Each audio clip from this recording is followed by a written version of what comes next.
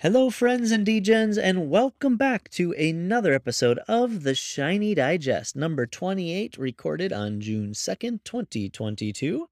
The Shiny Digest is a weekly newsletter that we share. The Shiny Digest is a weekly newsletter where we share updates on the Shiny DAO, highlights and meaningful discussions from the Discord, and recaps from the live events.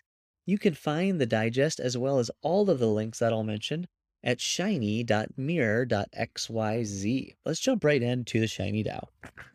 Ozzy spoke to Janil, the founder of Coinvis, and recorded an interview and overview of all the features and functionalities of the product.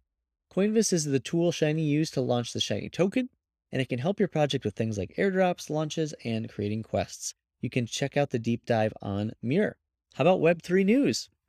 All signs point to a bear market, and while our bags are down bad, there are still deals being made, which signals we aren't dead yet. Seed Club, an investment DAO for communities, raised $15 million from Union Square Ventures. Adam Newman, Adam Newman, raised $70 million in equity and token funding by A16Z for Flow Carbon. We hope you didn't cancel your plans to move to Portugal after last week's digest, sharing that Portugal now plans to tax crypto because Parliament now rejected the bill to tax crypto. So you can still make it over to Portugal. If you've read this far, then you might be an early adopter for writing NFTs. Mirror announced their most radical update yet, quote unquote, where you can 1. Create your first writing NFT from your Mirror dashboard, 2.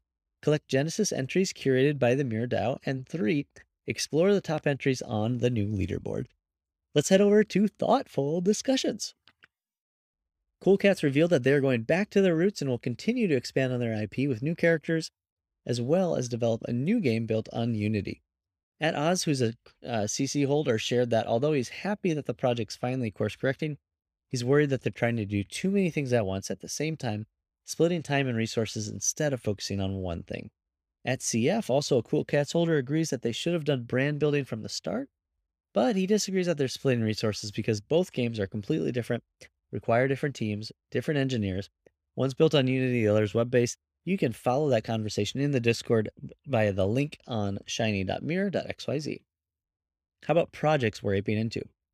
That's not a typo, but the sound you might be making if you missed out on the goblintown.wtf 10,000 PFP collection by an anonymous team that launched for free plus gas and now sits at a 4.35 ETH floor. Continuing on the free mint wave, Mini aped into Wrecked Guy, an 8,800 PFP collection, which also breached the 1 ETH floor and now sits around 0.7 ETH. Let's head over to recommended readings. How should you legally structure your DAO? Most considerations leads to an LLC, but here's a quick framework from A16Z that can give a general sense of direction before consulting with your own legal, business, and or tax advisors. Domain hoarders might find this tool for discovering available and expiring ENS domain addresses helpful. And it is building season. Here are some of the common characteristics of some side projects that sell. Let's head over to member updates. Our very own Key R1 8093 is going to be a speaker at the Musically Sandbox Summit NFT event in June.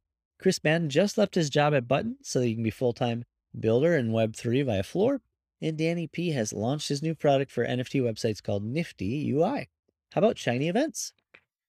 Last NFT Tuesday, we discussed the Asuki jacket, Goblin Steppin', and more. Check out the recordings at shiny.mirror.xyz. As always, thanks to the content team, Amy, Alex, myself, Scott Meyer. We are so excited every week to bring the latest from Shiny to you. Hit that subscribe button, join us at shinyobjects.gg, and we will see you in the metaverse.